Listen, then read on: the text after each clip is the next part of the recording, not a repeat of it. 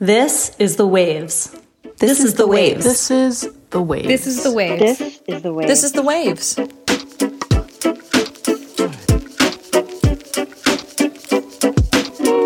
Welcome to The Waves, Slate's podcast about gender, feminism, and this week, getting married. Every episode, you get a new pair of feminists to talk about the thing we can't get off our minds. And today, you've got me, Susan Matthews. I'm Slate's news director, and I'm also the editorial director of this podcast. And me, I'm Susan's old colleague, Andrea Silenzi. I founded Slate's first daily news podcast, and I used to host a popular relationships podcast called Why Oh Why. This week, we're going to talk about weddings. Specifically, we're going to talk about the weirdness of weddings, the sexist nature of some of the traditions associated with weddings, and how we can deal with all of that and still try to have a fun time. I'm particularly invested in talking about this right now because about a month ago, after we've been dating for 5 years, my boyfriend and I got engaged. And really, the story is that I asked him to marry me. I love our engagement story, and I'm going to talk about it a little bit more after the break. But as we start to dive into the particulars of planning a wedding, I have been thinking a lot more about what it means to be a bride and what it means to get married. I'm not one of those women who has been waiting for her wedding her entire life. I can honestly say that I'm pretty agnostic and skeptical about the whole thing. But also, I have recently had the immense pleasure of going to 4 weddings in somewhat rapid succession. It was like 4 in 7 weeks or something crazy like that. Many of them were postponed because of the pandemic. And I can honestly say that they have all made me really excited about the idea of doing this myself. Andrea, why did you want to talk about this? Okay, well, first of all, congratulations. Being newly engaged is really the most special time, so I want you to enjoy it. Because everything that comes after this is like deep wedding planning. And I don't know, maybe you're going to find yourself having a meltdown over the little cow stamps you need for your place cards, or buying $200 worth of human hair, or driving up to Beechwood Canyon because someone named Zoya can apparently make your bustle look like a normal bustle again. You know, just random examples. Okay, this is really fresh for me. Can you tell? Yeah, I'm really interested to hear a little bit more about the bustle story and how you were possibly on a voyage to get a normal bustle, like mid-wedding. Did that happen mid-wedding? It was like 2 weeks before. I just thought you just go to the alteration store and you say, I want a bustle. But no, you're supposed to read the brides.com article about different types of bustles. And apparently I needed an American 3-point bustle. There's also a French bustle. I don't know. The bustle she gave me looked like I was pooping out my dress. And it was just like pinned straight to the butthole, and it was sagging. I don't know. Needed to be fixed. It sounded like it needed to be fixed, but you fixed it. I didn't plan to have a bride moment, and then I did. But, you know, all of that whole time, I felt like I was obsessing over things that I didn't want to be obsessing over, and things that went against my actual passions in life, things I would love to devote myself more to: community service, activism, reading books. But the end product was this once-in-a-lifetime event that filled me with all the lovely feels that I know I'm going to need for everything that's ahead in heterosexual marriage. So no regrets, but so much to discuss. I am so excited to be able to hear a little bit more about your experience before I embark on my own, because just this past weekend, I was up looking at venues for the very first time, and I was like, oh my goodness, there are going to be so many decisions that I am going to have to make. And I just really don't even know how to approach it. So we're going to take a short break here. But when we get back, we're going to dive into the fuller version of each of our personal stories. And then we're going to start to unpack how to navigate the intense world of what it means to be a bride.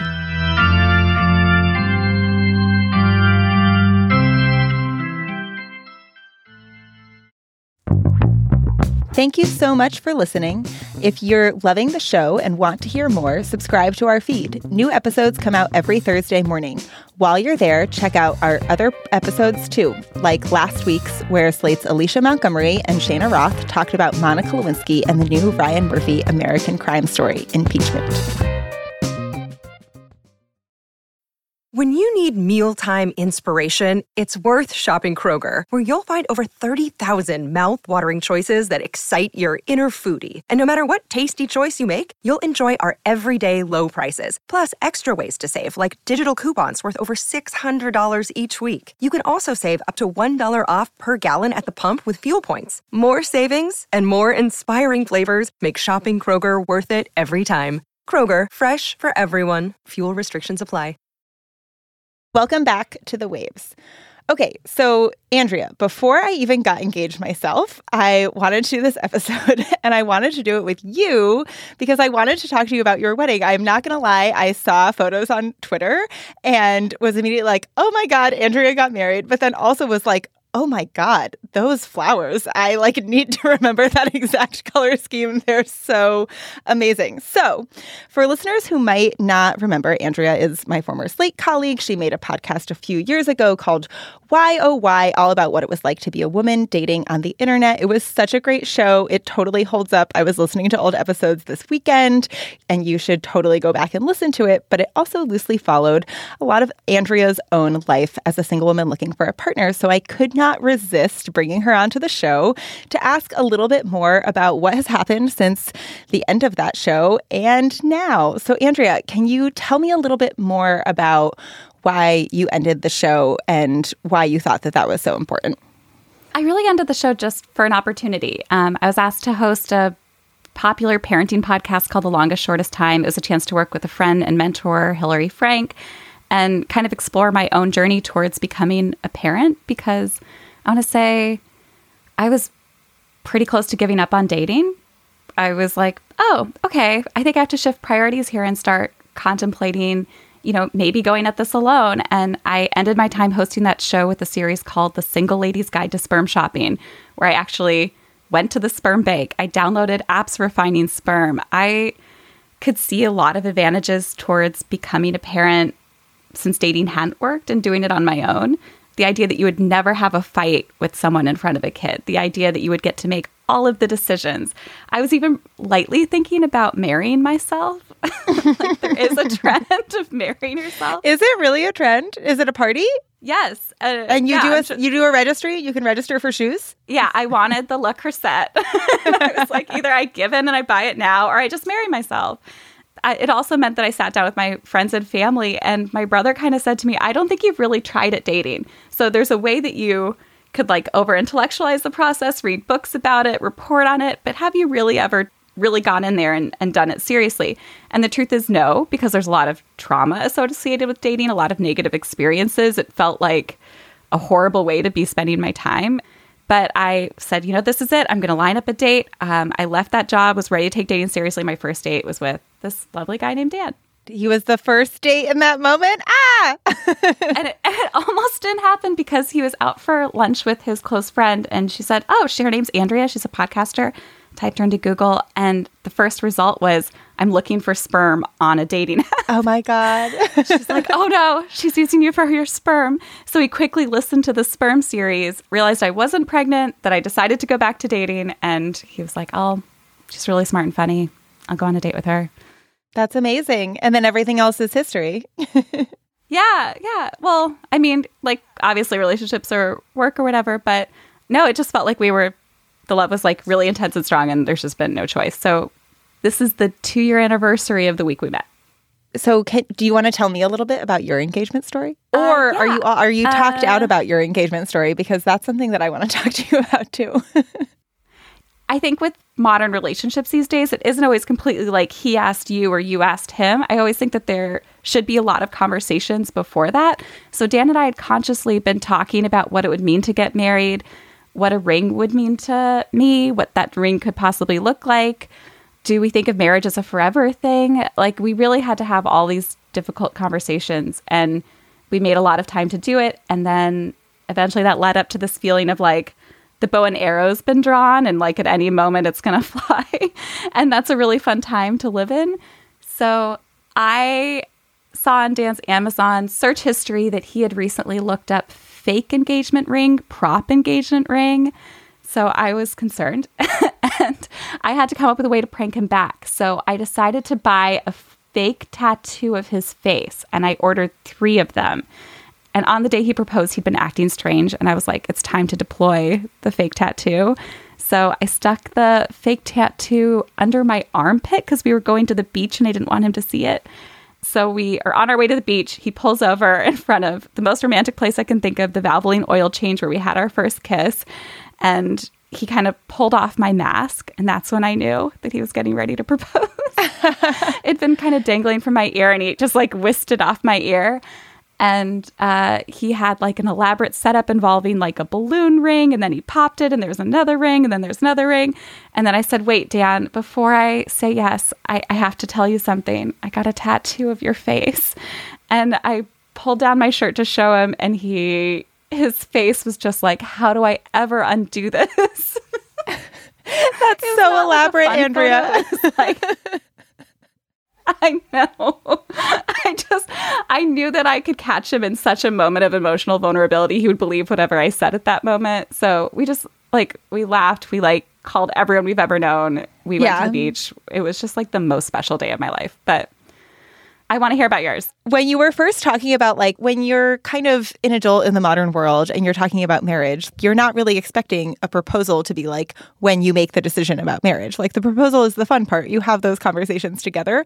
But what I'm so delighted by is that you still really had a hilarious story and a great exchange that was not necessarily about marriage, but definitely about your relationship. And I really, really love that. So I wanted to talk about this because my story, I feel isn't that elaborate. We've been dating for 5 years. I had moved to a different city with him when he was in law school. He moved back to New York with me, for me, basically. And so we'd kind of had the long-term commitment conversations, and we knew that we were in it. And we had started talking about marriage. And the thing that I said all the time was, I actually don't want a ring. I don't wear jewelry is the most simple way to explain why I didn't want to wear a ring. But I also don't really actually buy into the things that engagement rings represent. And so I had said that a lot, to the point that his parents had brought a family heirloom to our house one time when they were visiting. And he had been like, this is lovely, but Susan really says that she doesn't want a ring. And I believe her. But then it got to the point where he was like, okay, I really believe you, but are you sure that you won't be secretly disappointed if I propose and I don't have a ring? So we had a conversation multiple times that basically ended in him saying, well, if this is how you really feel, then you should just propose to me. And I started to think about it a lot when I was at these weddings this summer. Like I said, they were all really weddings that represented the couples that were getting married. And it was just one of those experiences where I really felt okay, I can see myself doing this. I can see myself crafting an event that is representative enough of the two of us that it doesn't make me feel kind of squee wedding-y on the inside. So I started to come around on that. Yeah, I really had a moment where I realized, oh, I'm really ready. And then there was kind of a plan that came into place that was really natural. We first decided to start dating when we were in New York City, which is kind of my place. It was the day after his birthday, actually. And we were heading to New Hampshire, which is kind of his place, but also a little bit our place for my birthday. And so I just kind of decided, I'm ready and I'm going to do it. And I didn't really plan anything elaborate. I just had a little speech and I didn't get down on one knee or anything like that. There were no masks to take off. We were in our pajamas. And I just gave my speech. And a couple sentences before the end, he definitely realized what was happening and just started crying. And he's a crier. But then we definitely had the same experience of we call everyone that we know and we tell the story. And so I started realizing really early on that because I didn't have a ring to show and because I had proposed to him, I even think that the version of the story that I just told you feels very much like a explaining and justifying version of the story a little bit more that I'm comfortable with.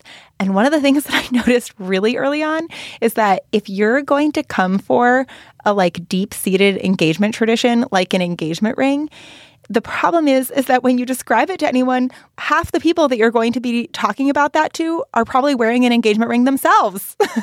And so you're like, yeah, engagement rings, they represent the patriarchy. I didn't need one. And then I started realizing, wait, that's making every single person who has an engagement ring feel really uncomfortable. And so then I started trying to figure out how to adjust the story again. And I just started saying the thing about how I don't wear jewelry, which is true. But I just feel it's just such an example of the problem with weddings where everything is supposed to be the same and adhere to this sort of norm.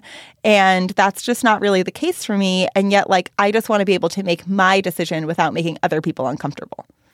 Wow. I have so many thoughts. We got engaged during deep pandemic, and I thought that this new ring I was wearing, no one would ever get to see it. You don't get to go home to mom and be like, look at the ring. But people noticed it on Zoom instantly. Oh my God. Yeah. And that's on a tiny camera, on a tiny screen. Like, you were looking at my ring finger this entire time.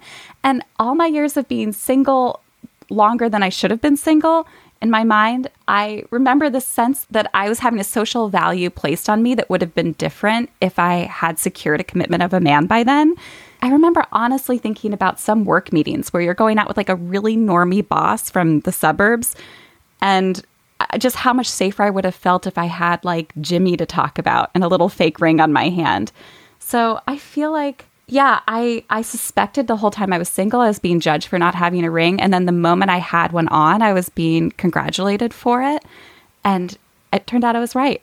And not only was I congratulated for it, but I was welcomed into the club. You know, women would start telling me their ring stories. Like, this was my grandmother's, this was his grandmother's.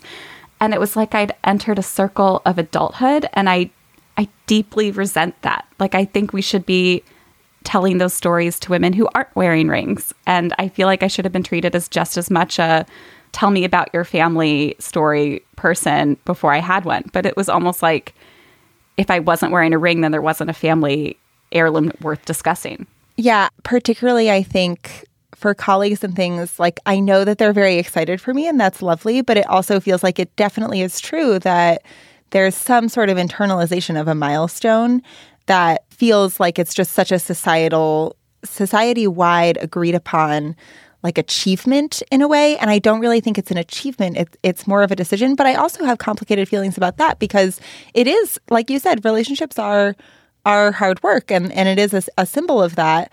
But being alone is also hard work, and there aren't really the same symbols of that. Right. So tell me a little bit about the transition for you from deciding that you were going to get married to when you were rethinking bustles. Like, how did that process go for you, and how did you start envisioning what it was that you wanted and what you needed, and how to bridge that gap between those things? Yeah, my vision was always City Hall wedding, New York City. I imagined I'd still live there. I'd buy a quick white dress at Anthropologie. We'd go out to lunch, and I'd be married. That was the plan. And then I went on a hike with Dan, and I was like, what's your vision for a wedding? And he's like, well, there's little disposable cameras on all of the tables. It's like a banquet hall. I get up on stage, and maybe I like perform a song about how much I love you. And I'm like, oh, so you're describing your bar mitzvah. Like, you just want, like, he's like, there's a buffet, the whole thing. So we had to find something in between there. And I feel like I could have brought him around to the City Hall vision. But the thing I realized is that because of COVID, we hadn't gotten the opportunity to be a couple around all of our different corners of our families and friends. And we hadn't had this opportunity to bring everyone together. Like, there had never been a dinner where all of our parents were there. And I needed that. Totally. I have come to realize, particularly going to these weddings that have kind of become stacked in like this August and September for me, that I always used to be really adamant about the idea that a marriage is about the two people who decide to be married. But I think the thing that has changed a little bit for me in the past 6 months or so is the idea that a marriage is really, it's a merging of communities.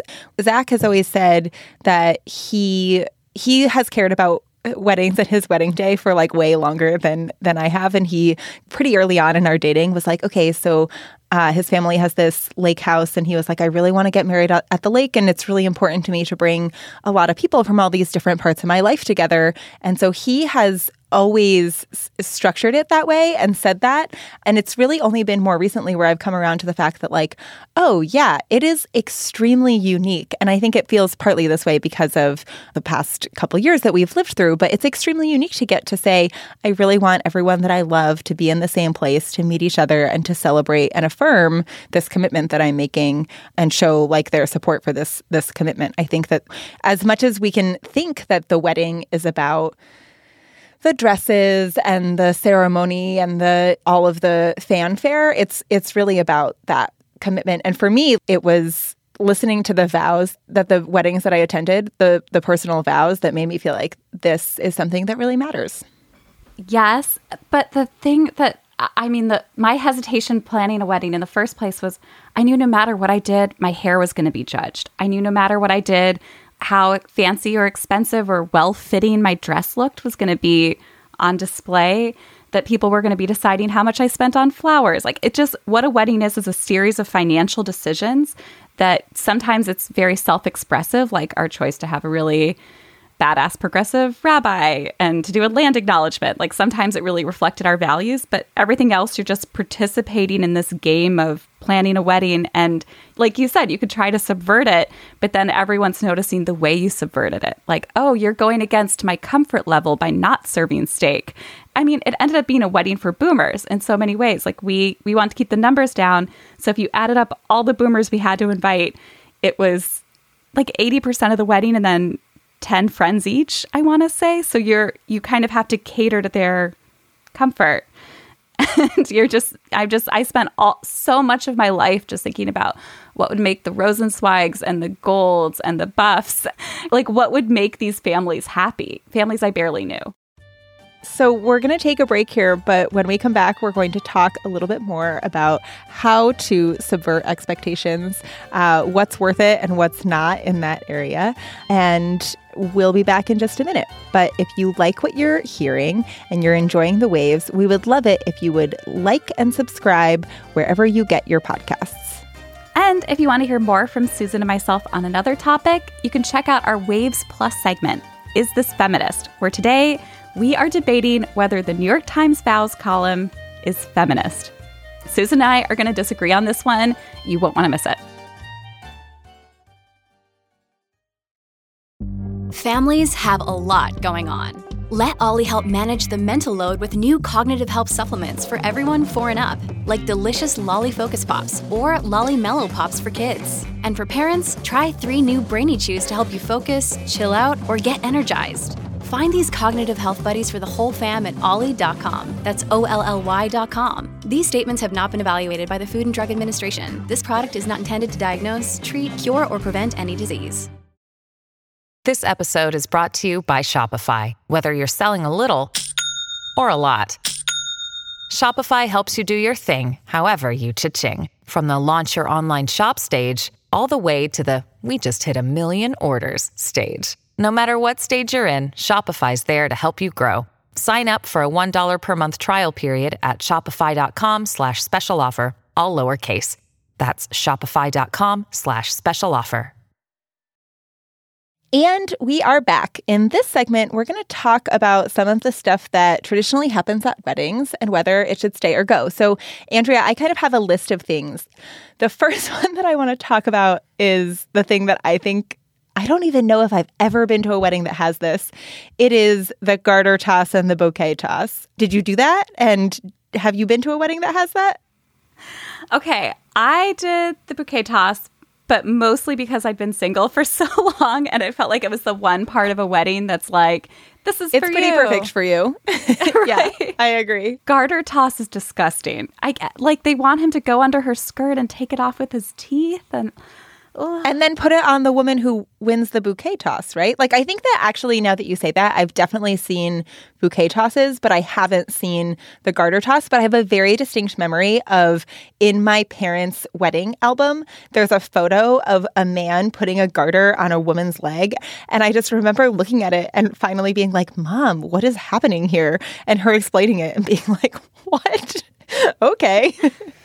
Yeah. And like, I didn't have a perfect wedding. Every decision I made, I'm sure, could have been examined more. Like, at a certain point, you just give up. But with the bouquet toss, this was my win, as we had the DJs say, okay, now anyone who isn't married, we want men, women, gender nonconforming individuals, like, head out to the thing. Like, we threw in that little plug that would make Republican family members kind of go, what did they say? I was just going to ask if you tossed the bouquet only to women or if you tossed it to a mix, and I am not surprised by that answer.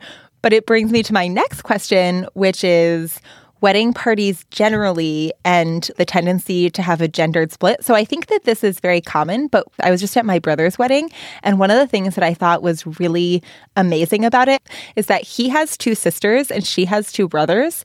And so we were both included in the wedding party, just on each side. So my brother's wedding party was 3 men and my sister and I, and my sister-in-law's wedding party was her brothers and 3 women.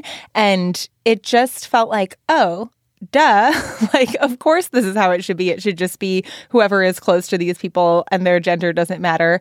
And it ended up, looking really fantastic because it was even in all these ways. But that was something that when I think about it for my own wedding and who I want to be in my wedding party, and I don't think that I'm going to have traditional bridesmaids, but I want to have like the group of people who gets ready with me and walks down the aisle with me and maybe sits down instead of stands in the front. But they're definitely all women. I just didn't like the idea of also making people work for me. I just felt like I could handle these logistics, and the wedding party came with so many other logistics I didn't want to add to the list, like picking their outfit. You won't believe how many people ask you if what they're wearing is right, if their hair is right. What do you think of their hair? And it's like, I'm not here to tell you how to wear your hair. So we didn't do the wedding parties, but I did have a maid of honor and he had a best man, which is just essential because someone needs to hold your cell phone that day.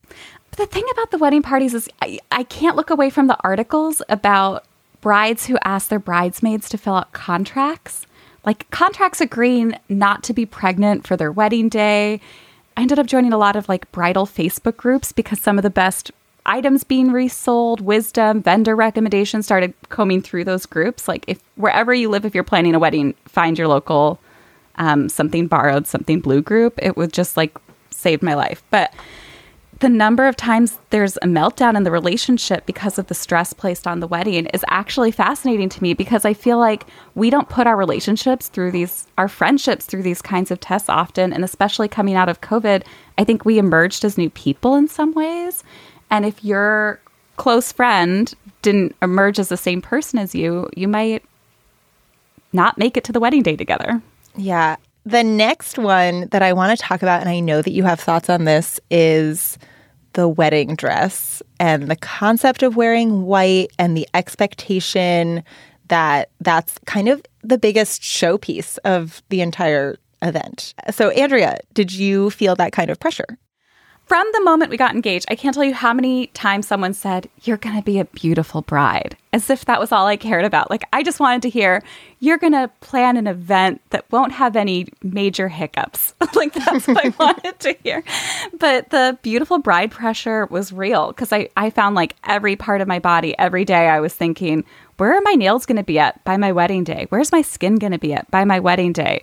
Like, will I finally figure out how to sit up straight by my wedding day? Like, you feel so much pressure to be at peak beauty. And that definitely plays into the dress in so many different ways. And the stores that are selling you dresses know that that's going on with you for sure. And you want to hear nothing more than, "Oh, you found the one." You've been searching. You thought this was the one, but you weren't sure. You thought this was the one, but then you're like, no, it's not this one. This is the one. And they really want you to feel a spark. The parallels to dating were shocking, because it's like you can't sit down and make an investment like that on a garment unless you believe it's love. It makes you look better than you've ever looked. This is the garment where I will be celebrated by my community. Mm-hmm. No, totally. So I think that I want to wear a romper. The real problem is that I have a really clear vision in my head of what I want it to be. And now I need to go out into the world and see if it exists. But I want to wear pants, like a jumpsuit. And I've told my fiance that. And he's been like, yeah, that's great. And then recently he started saying that his family is very Scottish. And he was like, well, maybe I'll wear a kilt, because then like you'll be wearing the pants and I'll wear a dress, like a skirt. And like, won't that be funny? And then I feel like if we do that, that will just be another thing where like the only thing that people say about our wedding was like, wasn't that so funny? Like Zach was the one who wore a dress. And I don't know if I want that to be the main thing of our wedding. So I feel so much angst over that. And just, yeah, it's such a thing where, is there any other event in our lives where the clothing choice is so dictated? It's not even like a friend. It's just somebody whose wedding I saw on social media because I went to college with her, and she wore a red dress for her ceremony and it was amazing. I was like, wow, that was such a bold choice. Now, whenever I think about that, I think that was a choice that she was brave enough to make. Like, how astonishing, a red dress. And that feels so silly to me as an actual adult to feel like wearing a red dress is a brave choice in any fashion. Right. But like at the end of the day, no one really is going to remember your dress as much as they're going to remember how happy you guys look. And that's what I realized. I thought that the measure of a successful wedding was whether or not I was beautiful. And the actual measure of a successful wedding is how in love we look. And so you're set. He could wear a full ball gown and you could wear, the sharpest suit of your life. And no one will remember that as much as they remember how happy you guys are. So one of the things that I wanted to bring up, just because we had asked listeners for their comments and things that they did to figure out how to have kind of a feminist wedding. And I would say that one of the things that we got a lot of responses from was how they made like the religious elements of a ceremony, how they like those are kind of the segments that I feel like are still the most gendered aspects of a lot of weddings. And so a lot of people went through a lot of labor to figure out how to make those more equal. So in a Jewish wedding, to each circle one another 3 times and then to walk a circle together once. I remember seeing that for the first time at my aunt's wedding. Like I didn't grow up religious, so I didn't really know a lot of this. But I remember thinking it was so beautiful that she was just circling him 7 times. And okay, so it's the bride who circles. Got it. Yeah. No, but in a more progressive ceremony now, they'll do like he circles her once, she circles him, and then they each give each other a half circle. But the thing about a wedding ceremony is you get to apply whatever meaning you want to any single thing. So the glass breaking at the end could mean the end of marriage inequality. The glass breaking at the end could mean the destruction of the temple. Or for us, it meant respecting the fragility of marriage. But I was thinking about this a lot, that maybe I think a feminist wedding would be circling 7 times. This circle is for how much longer you're going to live. Men live longer when they're in a marriage. Like this circle is the awareness that I will probably do more dishes in this relationship. This 3rd circle is because I have to bear the children. Like this 4th circle is like, we could go down all the ways that I serve him and I'm choosing to sacrifice more in this relationship if we felt that way, and come up with our own beautiful ceremony. But I feel like you figure out what works for you and you do that. Yeah, I totally love that idea. And I think that really relates to one of the last listener comments that I wanted to bring up, which I thought was just a really smart, fun way of looking at this. Mackenzie wrote that she had a bit of a knee-jerk reaction to our request for ideas because she feels like, I'm a feminist, I'm getting married, therefore my wedding is feminist, period. And I think that that's so in the sentiment of what you were just saying, Andrea, in the sense that just like, in any of these decisions, you can look for the tradition or you can look for the patriarchal meaning of it, or you can define it for yourself and decide that that's what you're taking forward into your marriage. And I think that that's really important and sounds really lovely. That said, I did have like a deep feminist battle in wedding planning that I've been excited to tell you about. So there was a list of recommended DJs for my venue. And it's because if you just let any DJ willy-nilly DJ, they might ruin the whole energy of the event or play music too loud or break the sound system. I don't know why. And I went down the list and they were all like different companies that had DJs on their rosters. So we'd call them one at a time. And all of them had only dudes available on our date. And one of the calls Dan was doing, and he said, you guys have 16 DJs on your website. How come every single one of them's a guy? You don't have a single female DJ on staff. And the DJ company told Dan, it's really because of the bride. Brides are threatened. If we had a female DJ, they would feel thrown by having another woman. Oh my gosh. Get the attention that day. So as much as we want to pretend that this industry can cater to our needs, there are sexist ideas that are behind how the very wedding industry is set up. We went to our venue, we said we need to have a female DJ. We went out, we found a feminist DJ company. And then at the end of the day, we hired only female vendors for the wedding. And it helped me sleep at night, honestly, to know that only women were working our wedding. I love that. I love that idea so much. That's so smart.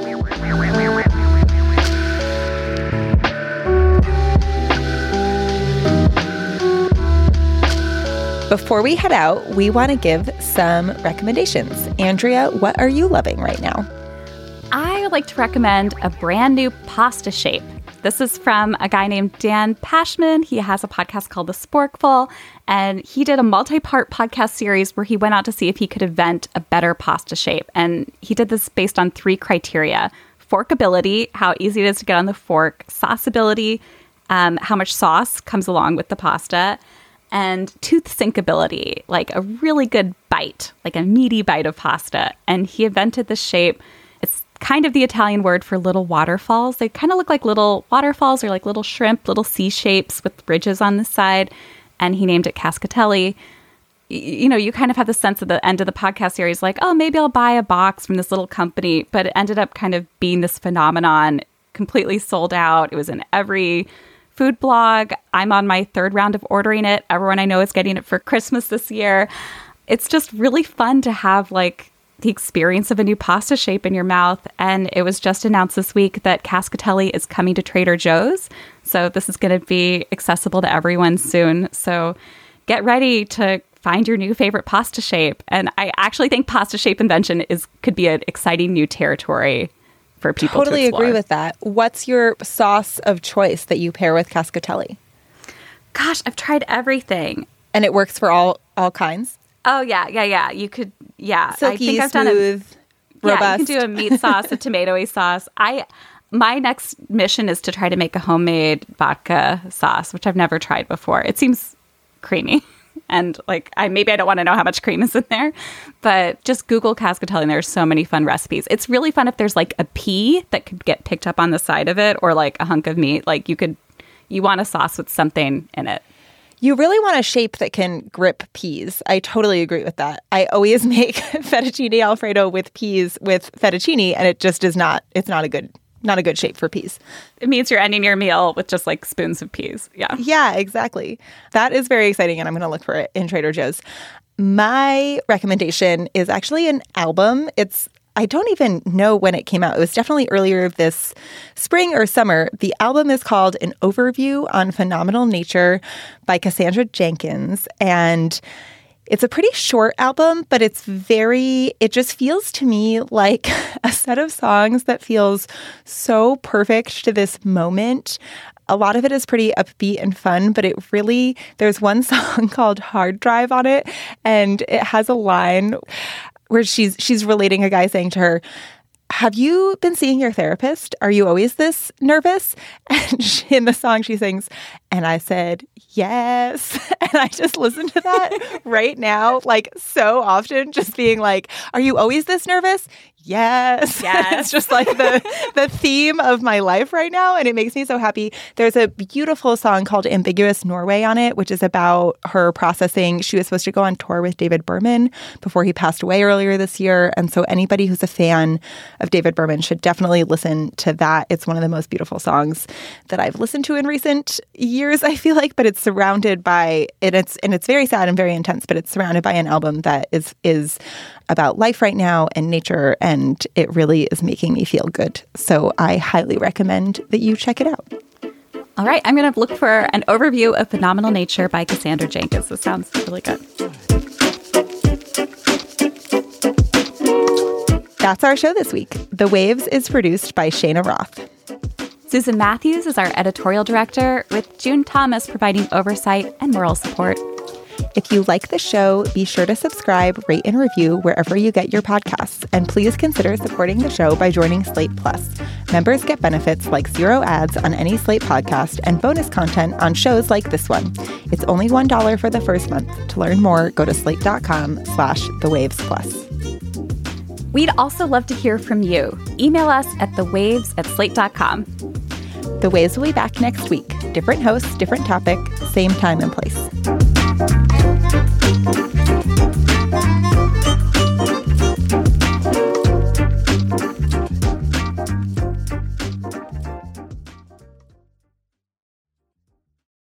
For the ones who work hard to ensure their crew can always go the extra mile, and the ones who get in early so everyone can go home on time, there's Grainger, offering professional-grade supplies backed by product experts so you can quickly and easily find what you need. Plus, you can count on access to a committed team ready to go the extra mile for you. Call, click Grainger.com, or just stop by. Grainger, for the ones who get it done.